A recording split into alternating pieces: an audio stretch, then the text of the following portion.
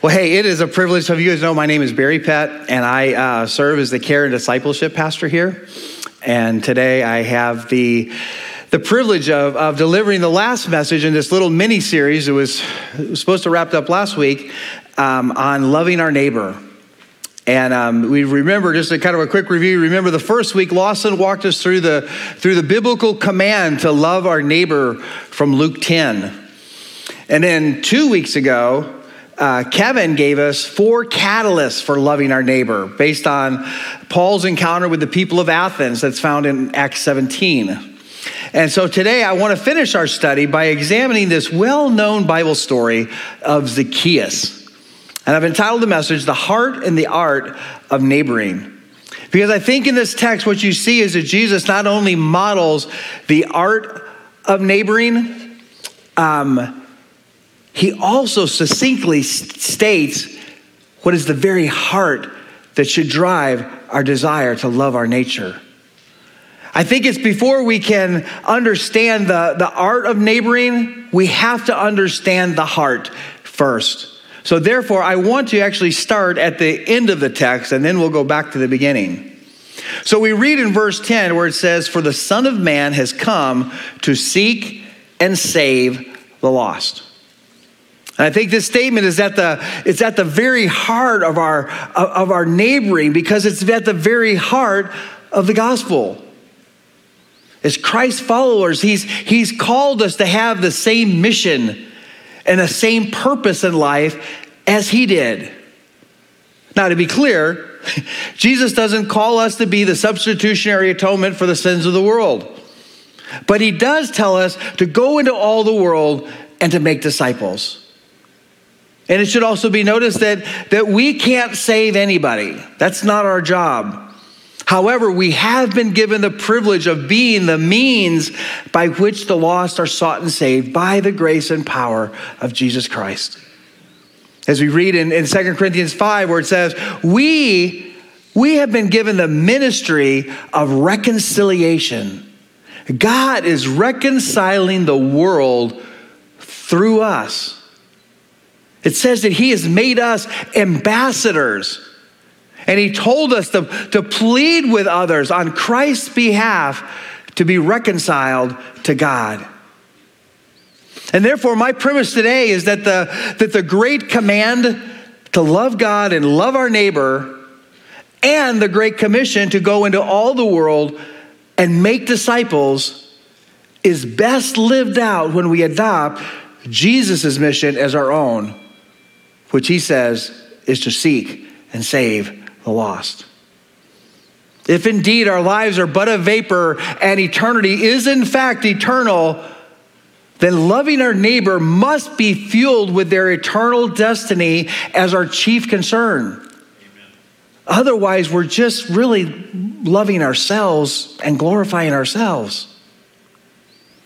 So now that we understand the heart of neighboring, we can go back and examine the text where Jesus beautifully demonstrates the art of neighboring. So the rest of my message, I will indeed show 10 traits, if you thought I was kidding. I will show 10 traits of Jesus from his encounter with Zacchaeus, I never joke, that can help us in our quest to love our neighbor like Jesus loves Zacchaeus. So I do have 10 of these, so let's get going. Number 1. The first attribute we see in this story is that Jesus was intentional. Verse 1 says that he entered Jericho and was passing through. Now, to understand the significance of this trait and all the others, I think it would help if we pause for just a second and look at a little background. You see, the setting for this text is at the very end of Jesus' earthly ministry, and he's nearing the end of this journey that he's been on from Galilee in the northern part of Israel to Jerusalem, where we know is coming up as the grand culmination we know as Holy Week. Now, just prior to our story today, Jesus had been down at the town of Bethany, which is right outside of Jerusalem. And we know this story well because this is where he performed the stunning miracle in front of a really large crowd, where he called his friend Lazarus out of a tomb that he had been lying in dead for 3 days. Now, having a large crowd witness a rotting corpse go zombie apocalypse and walk out of a tomb still wrapped in grave clothes, as you can imagine, had an electrifying effect on Jesus' ministry. We read in John 11 that this led many to believe.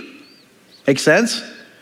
It says it also sealed the religious leaders' commitment to have him killed as soon as possible before Rome would step in and strip them of all of their power and authority for allowing the potential of someone to rival Caesar.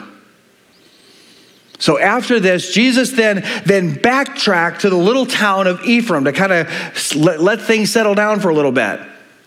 However, he spent very little time in Ephraim because he was on a mission. And soon he headed back out to Jerusalem. But as you can see in this map here, he didn't take the most direct route. You can see here that Jericho is quite a bit east of Jerusalem, particularly from Ephraim. So he went out to Jericho and then had to go back. Now, he also knew, in addition to this, not only was it out of the way, but he knew that Jericho was a pretty good-sized town, bustling city. And after what just happened in Bethany, he knew he was going to be running into, there was going to be large crowds, some adoring him, some trying to kill him. It was going to be a big deal. We know that there were some of those that saw the Lazarus miracle, came to see the Messiah. The one that they believed that he was heading in Jerusalem to overthrow the Romans and to set up his messianic rule, and they were on the cutting edge of it. There were others there who feared him and they wanted him dead. Now, he could have tried to avoid the town. He could have tried to maybe sneak through in the middle of the night. But he didn't. He went through in broad daylight because he was on a mission to seek and save the lost. And he had some divine appointments in Jericho. The first appointment that we read about is in chapter 18, where he healed a blind man right outside the city. And Scriptures talks about that incident. It says that after being cured, that the man began to follow him, glorifying God. Lost, sought, and saved. And next stop, a sycamore tree inside of Jericho.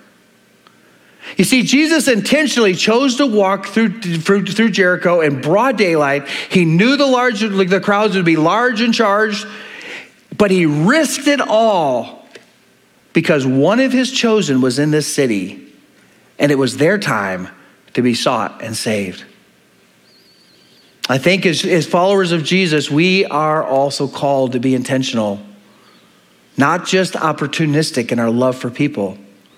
To love our neighbors well, we have to be willing to be intentional, to go out of our way, to not take the path of least resistance, to break away from our routines, to maybe sit in our front yard, not our backyard, to actually eat lunch in the cafeteria instead of at our desk. We have to intentionally make changes to our lives and our schedules for the sake of the gospel. The second neighbor-loving trait we can learn from Jesus is that he was observant. Verse 5 says, when Jesus came to the place, he looked up. Now, he didn't walk through. We would always say, if you know what's going on, it could be a tendency to want to kind of sneak through town and keep your head down and cover your face. But that's not what Jesus did. He wasn't trying to sneak through town. He was looking for lost people. And by looking around, he saw a man who badly wanted to get a glimpse of Jesus. And we know this because Zacchaeus was willing to humiliate himself by climbing in a tree. Now, if you're over the age of 30 or 40, my guess is it's probably been a while since you climbed in a tree. Tree climbing is for kids or adults who still think they're kids. Either or, this was the goal. He put himself in this tough situation. He's probably sitting there with a bunch of boys or kids or girls that were all up there and probably laughing at him. Like, what is this goofy guy doing sitting up here? And not only was it kind of probably humiliating for him to be up there, it was probably tough also because he was willing to be seen by a crowd who didn't only know him, they hated him. He was a loathsome tax collector. And as the text said, he wasn't just a tax collector, he was the chief tax collector. Very rich on the backs of the people who are out there today. But you see, that's precisely the kind of people that Jesus sought out. I think a sad truth for many of us is that we don't see lost people because we're too busy or too disinterested to look up from our self-absorption to see the people that Jesus calls us to seek. Some of you are older enough to remember a Christian songwriter from the 70s, Keith Green. Keith wrote a song back then called "Asleep in the Light," where he said, Do you see all the people sinking down? Don't you care? Don't you care? Are you going to let them drown? How can you be so numb not to care if they come? You close your eyes and pretend the job's done. Lost people were never off of Jesus' radar. He never closed his eyes. And we are called to be observant as well. Number 3, Jesus was personal. Jesus looked up and said to him, Zacchaeus. Now, if you think about it, the truth is, it's kind of a wonder the little dude didn't fall out of the tree, right? I mean, he had to have been both stunned and maybe even a little horrified that Jesus called him by name. Like, why is he looking at me? How does he know my name? Oh, and by the way, thanks. Just in case anybody didn't already notice that the hated tax collector was in the crowd and sitting in a tree like a goofy kid. Well, I guess they all know now, so thanks for that. But you see, Jesus didn't call his name to humiliate him. He called his name because he's a personal God who calls us as treasured individuals. Jesus is doing for Zacchaeus what Isaiah records of him saying to Jacob and Israel in Isaiah 43, where he said, Now, this is what the Lord says. The one who created you, Jacob, the one who formed you, Israel, do not fear, for I have redeemed you. I have called you by your name, and you are mine. You see, Jesus didn't say, hey, you little dude up in the tree. No, Jesus knew him, and he called him by name. And as followers of Jesus, we are called to get to know those we seek also. Unfortunately, we don't have the advantage of being omniscient like Jesus, but he does call us to care enough about people to get to know them as individuals. Kevin mentioned this a couple of weeks ago when in his message, he said, maybe that looks like you creating a map of your neighborhood and writing names in by the houses so you know, if you're like me and kind of your memory's starting to lose it, you can know this stuff, you can remember. Maybe it means you write on the floor of your work and you draw things of your cubicles and put your coworker's name if it's a large room. Whatever you've got to do, people matter, and it's important to know their name. These are people that Christ cared about enough to die for. So the least we can do is commit to talk to them and pray for them by name. Number 4, Jesus had a sense of urgency. Zacchaeus, hurry and come down, because today it is necessary for me to stay at your house. So what's the hurry, right? I mean, it doesn't seem that Jesus was on a tight timeline to get to Jerusalem. As we see, he's about to go spend time at Zacchaeus' house. It doesn't appear that Zacchaeus was moments from death where he had to try to get him saved quickly before he died. So I think it's a lot more likely that Jesus knew that this was a sacred moment. At this moment, Jesus was right in front of him. Zacchaeus was open to the hope that Jesus could be what he had longed for his whole life. I think Jesus understood the urgency of the moment. Zacchaeus had obviously put some significant effort into getting a glimpse of Jesus. And the Lord wanted to seize on this moment. Jesus was there. Zacchaeus was hungry. The call went out, and the time for salvation was now. I think this scene reflects Paul's words in 2 Corinthians where he said, behold, now is the acceptable time. Behold, now is the day of salvation. God creates these moments where the call is heavy and our hearts are open. But if we let those moments pass, the urgency of other things and the cares of the world will quickly step back in. I think Jesus knew this was such a moment for Zacchaeus, so he called him to hurry, to move now. Move before Satan fills your mind. What will this do to my business? What will this do to my reputation? I'm afraid. I'm embarrassed. I'm not ready yet. Not in public.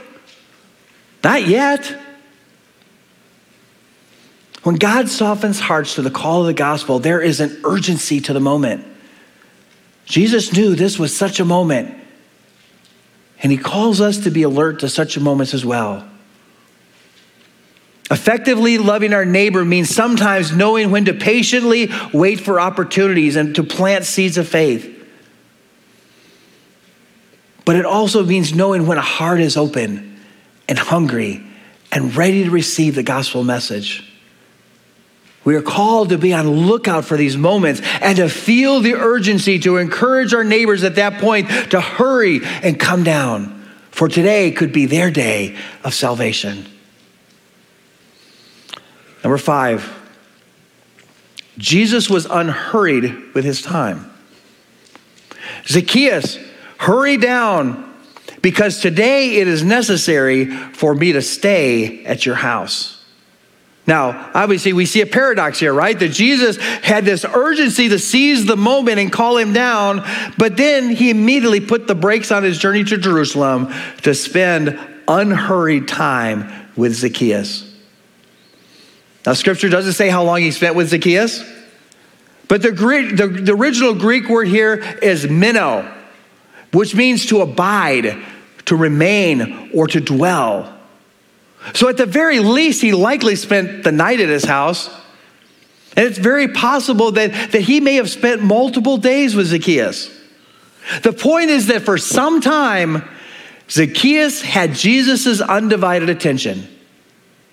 He wasn't worried about what the crowd outside was thinking or what awaited him in Jerusalem. For this moment, in this time, his attention belonged solely to Zacchaeus. Now, this trait can be tough for us today, can't it? I mean, we all succumb to this tyranny of the urgent. I mean, as I think Kevin talked about a couple weeks ago, he said, we have a hard time even giving our kids a few minutes of undivided attention. They literally have to cup our face in their hands and say, listen to me. But one of the most critical ingredients of loving our neighbors is unhurried and undivided time. We have to be willing to give the beautiful gift of abiding. Number 6, this is a big one. Jesus was self-sacrificing. Zacchaeus, hurry and come down, because today it is necessary for me to stay at your house. Now, this was the word that probably brought the crowd to a stunned silence. When Jesus called Zacchaeus down from the tree, people were probably surprised for maybe just a moment, but they may have assumed that he was going to condemn him for his evil work. They thought, hey, maybe this is the first step in his messianic rule to deal with the traitor tax collectors who had sold themselves out to the Roman Empire. But when he invited himself to Zacchaeus' house, I don't think anybody saw that coming. I mean, this statement had to have put a massive dent in the messianic expectations of the crowd. And we know that it further infuriated the Pharisees. I mean, it was a given. You only talk to tax collectors if absolutely necessary, and you sure don't go break bread at their house. This story reminds me of a particular scene in the film series, The Chosen, which you haven't seen it yet. I will highly commend this series to you. But in this scene, it involves Matthew, the tax collector, before he became one of Jesus' disciples.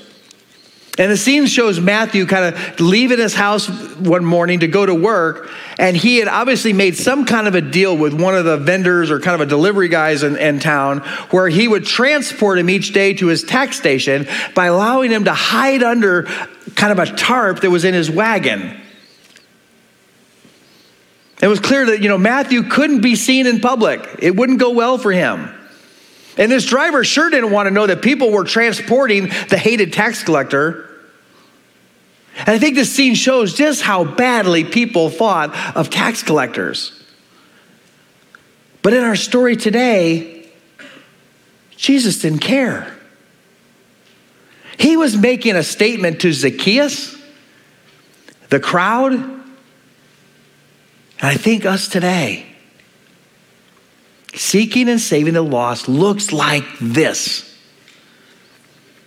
He didn't invite him to the temple where he could talk to him on his terms. He didn't even pull him aside somewhere. Jesus went to his house. He met him in his world. This was a world that others wouldn't enter if their lives depended on it. But Jesus did, because Zacchaeus' eternal life did depend on it. Now, I think if we're honest with ourselves, I think most of us would probably prefer what I might call spiderweb evangelism. I think if some poor soul happens to stumble into the spider web of our lives and seems to be looking for answers and asks us, then we'll be glad to listen to them and maybe even share the gospel with them. But as both Kevin and Lawson have articulated in the last couple of weeks, Jesus never practiced spiderweb evangelism. The very heart of the gospel is that he came to us. He moved into our neighborhood. He entered the filth and the grime of our world as a servant. And Philippians 2 tells us this. It tells us to adopt the same attitude as that of Christ Jesus. I think this truth is also pointed out in the sheep and goats discourse in Matthew 25, where he says the identifying mark of a follower is what you do for the least of these, like Zacchaeus. Do you feed the poor? Do you house the stranger? Do you clothe the naked? Do you visit and care for the sick? Do you go and visit those who are in prison? Do you? We're called to. Redeemer, I love that we strive to be a welcoming church. And I think we are. But I also think that if we want to be a church that loves our neighbors well, then we have to look a lot more like a Fuel and Go and less like a Stop and Shop. And by that I mean it's right and good that we are welcoming and that we invite our neighbors here. But it's far more important that we come here to fuel our affections for Christ and then go into our neighbors' broken homes and walk into their broken lives and share with them the hope that they desperately need and desire.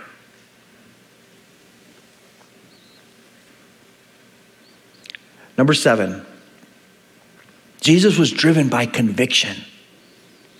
Zacchaeus, hurry and come down, because today it is necessary for me to stay at your house. Most translations say, I must stay at your house. This is the same conviction that we see in other parts of Jesus' ministry.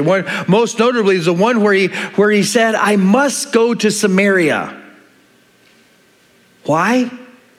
Well, because one of my lost daughters is going to be at a well at noon tomorrow, and I have to be there to seek her out and save her. Because that's why I came. We see the same resolve on his trip to Jerusalem where we read in Matthew 16, from that time on, Jesus began to show his disciples that he must go to Jerusalem and suffer many things at the hands of the elders, chief priests, and scribes, and that he must be killed and on the third day be raised to life. So here again, we see this missional conviction on display. He didn't care what people thought or said, and it didn't matter where Zacchaeus lived. His divine appointment calendar said that this was the day that he was going to stay with a lost tax collector, and he was going to change his life and his eternal destination, and failure was not an option.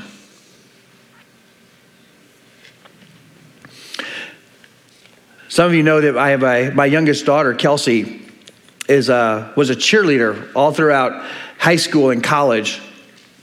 So as a cheer daddy, I was naturally drawn to watch the Netflix documentary last year about the cheer team from Navarro College near Dallas. And one of the things I most remember from that show was that after every pre-performance huddle, where right before they entered the stage, they got in this circle and their chant was, "We can, we will, we must. We can, we will, we must. We can, we will, we must." To love our neighbors as Jesus did, I think we too have to have a we can, we will, and we must conviction to enter our neighbors' broken homes and lives, to share the hope of the gospel, because that is what our Savior told us to do. Eternity is on the line, and failure is not an option. Number 8, Jesus didn't fear men. Look at verse 7. All who saw it began to complain, "He's gone to stay with a sinful man." You see, Jesus didn't fear disappointing those who had hoped in him as the Roman conquering Messiah. And he didn't fear offending those who were repulsed that he would stay at the home of someone as vile as Zacchaeus. The only one whose approval he sought was God the Father. And to love our neighbor well, we must too put to death our fear of man, and we have to nurture our fear of God. Scripture is not silent about this. Proverbs 29:25 says, "The fear of man lays a snare, but whoever trusts in the Lord is safe." Isaiah 51:12, I am the one who comforts you. So why are you afraid of mere humans who like the grass wither and disappear? Matthew 10:28, "And do not fear those who kill the body, but cannot kill the soul. Rather fear him who can destroy both soul and body in hell." And maybe the most poignant one, Galatians 1:10, "For am I now seeking the approval of man or of God? Or am I trying to please man? If I were still trying to please man, I would not be a servant of Christ." Ouch. There was a time, some of you know, when I worked downtown, and as my schedule would allow, one of the things I like to do is I would sometimes look for a homeless person and just invite them to lunch. Now, if some of you have ever worked downtown, you know that they make a strong effort to keep the homeless out of the buildings. Unless, of course, I find out if they're your guest, and that's okay. And you know what? I got to where I sort of enjoyed the scornful, condescending looks that me and my ragamuffin friends would get as we sat right in the middle of this cultural elite. And you know, I think I enjoyed it most. And it was because for those few minutes, my guest, who was typically ignored, spit on, cast aside, swept into the shadows, suddenly felt cared for, noticed, and loved? My being willing to identify them and bring them in where they were normally not welcome, even if it was just for 30 minutes, it made a world of difference. And you know what else it did?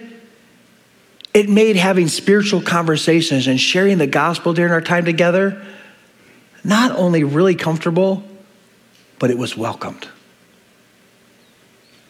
Loving our neighbors as Christ did will require us to absorb scorn and disappointments with others, often. But I think the question that we have to answer is that when it's all said and done, who do you want to say to you, well done, good and faithful servant? Your peers or God? We have to hold fast to the conviction that we are indeed servants of Christ and not of man. Number 9, Jesus proclaimed the good news of the gospel. Now this one is inferred in the text, but rest assured it's there. Verse 7 or 8 are what we call in film world a jump cut, where a camera jumps abruptly from one cut to another from the same camera angle. You know that something happened between the two cuts that the editor chose not to include.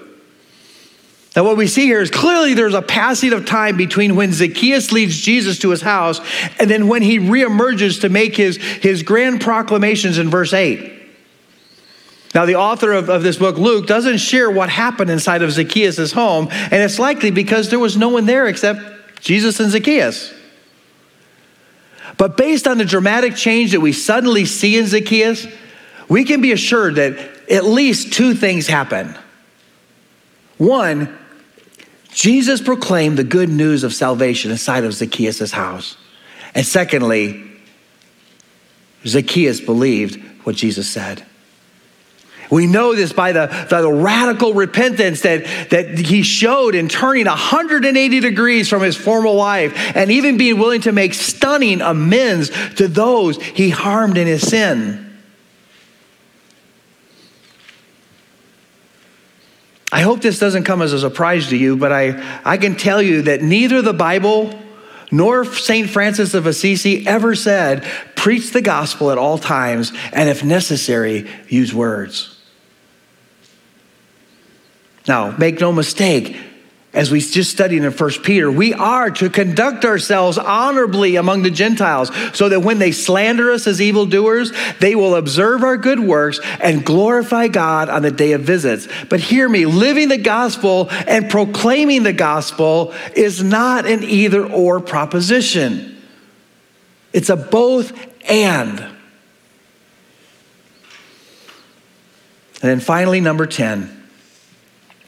Jesus was fruitful in his ministry. Verse 9 and 10, today salvation has come to this house, Jesus told him, because he too is a son of Abraham. For the Son of Man has come to seek and save the lost.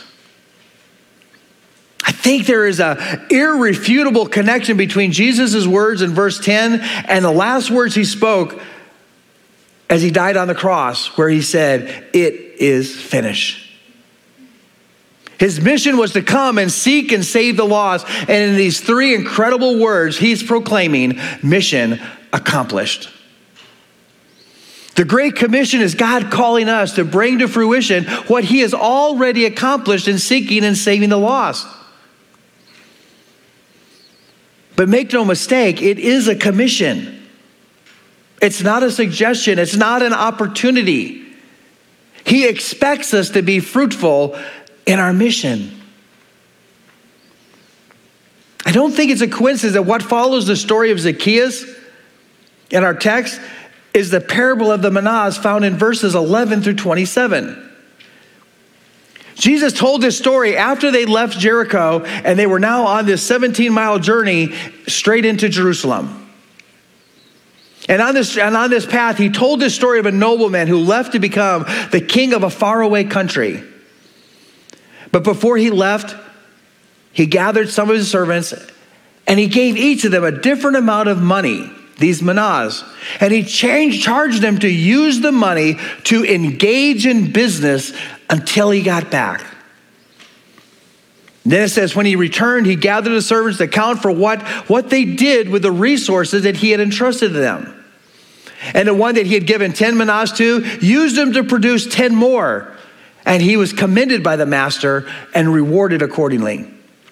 The one with 5 also doubled the investment, and he was likewise praised and rewarded.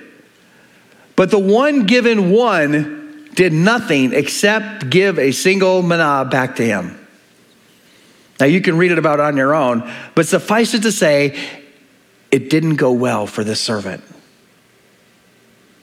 I think it's clear the servant's demise was due to his unwillingness to obey the command to use what he had been given to engage in business until the master came back. He wasn't called to safeguard what he had been given. Now, I think it's clear, I don't think there's any question that this parable is not about financial investments. It's a parable about engaging in the business of loving our neighbor and seeking and saving the lost until our master returns. The nobleman was Jesus, who went back to heaven to be crowned and worshiped as the sole sovereign of the universe. But it says before he ascended, he gave to each who were sought and found both the ability and the responsibility to invest their lives to bring in the lost ones for whom Christ died to save. Hear me. If the worst outcome of our lives is that we stand before God one day and we hear the horrific words, "Depart from me, for I don't know you," then I think maybe the next most terrifying words would likely be to stand before him like the servant given the 1 mina and having to say to God, "Master, here's your mina. I have kept it safe in a cloth." We are not called to safeguard. We are called to seek and to save. Hear me, church. My goal is not to heap guilt on you today. But I do have the responsibility to tell you what God's word says. And as God's blood-bought children, he has given us a glorious future inheritance that we can't even fathom. But still, until he returns, we have been given the ability as well as the charge to love our neighbors by seeking them out and leading them to the one who has destined them to be saved.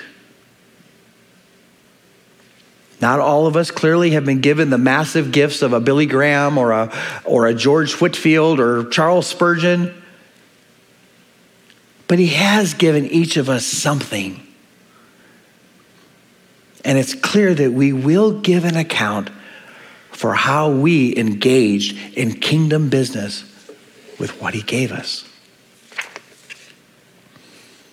So my prayer today is God would use this message as the fuel that would spur us to go. Let's use every ounce of talent. Use every gift of a day. Every financial blessing we've been given to love God with all of our heart, soul, and strength by loving our neighbor as ourselves, by seeking and saving the lost. We can, we will, and by God's power, we must. May God be praised. Let's pray. Father, thank you for your word today. God, this text is as convicting as it is encouraging. God, we know that you have lavished love on us like we can't imagine. And one day we will be with you as your children. But as we stand here today in the in-between of the already and not yet, we know that our lives are not just meant to be static and just wait. God, you've called us, you've made us, you've given us a mission, you've given us a purpose. And we are called to be your ambassadors. We are called to plead with those to be reconciled with God. We are called to seek and save the lost. So God, would you use these words? Would you speak into our hearts the areas where we need to grow in this? How that we as individuals, how we as a church can faithfully fulfill the commission that you've given us. We pray all of this in your name. Amen.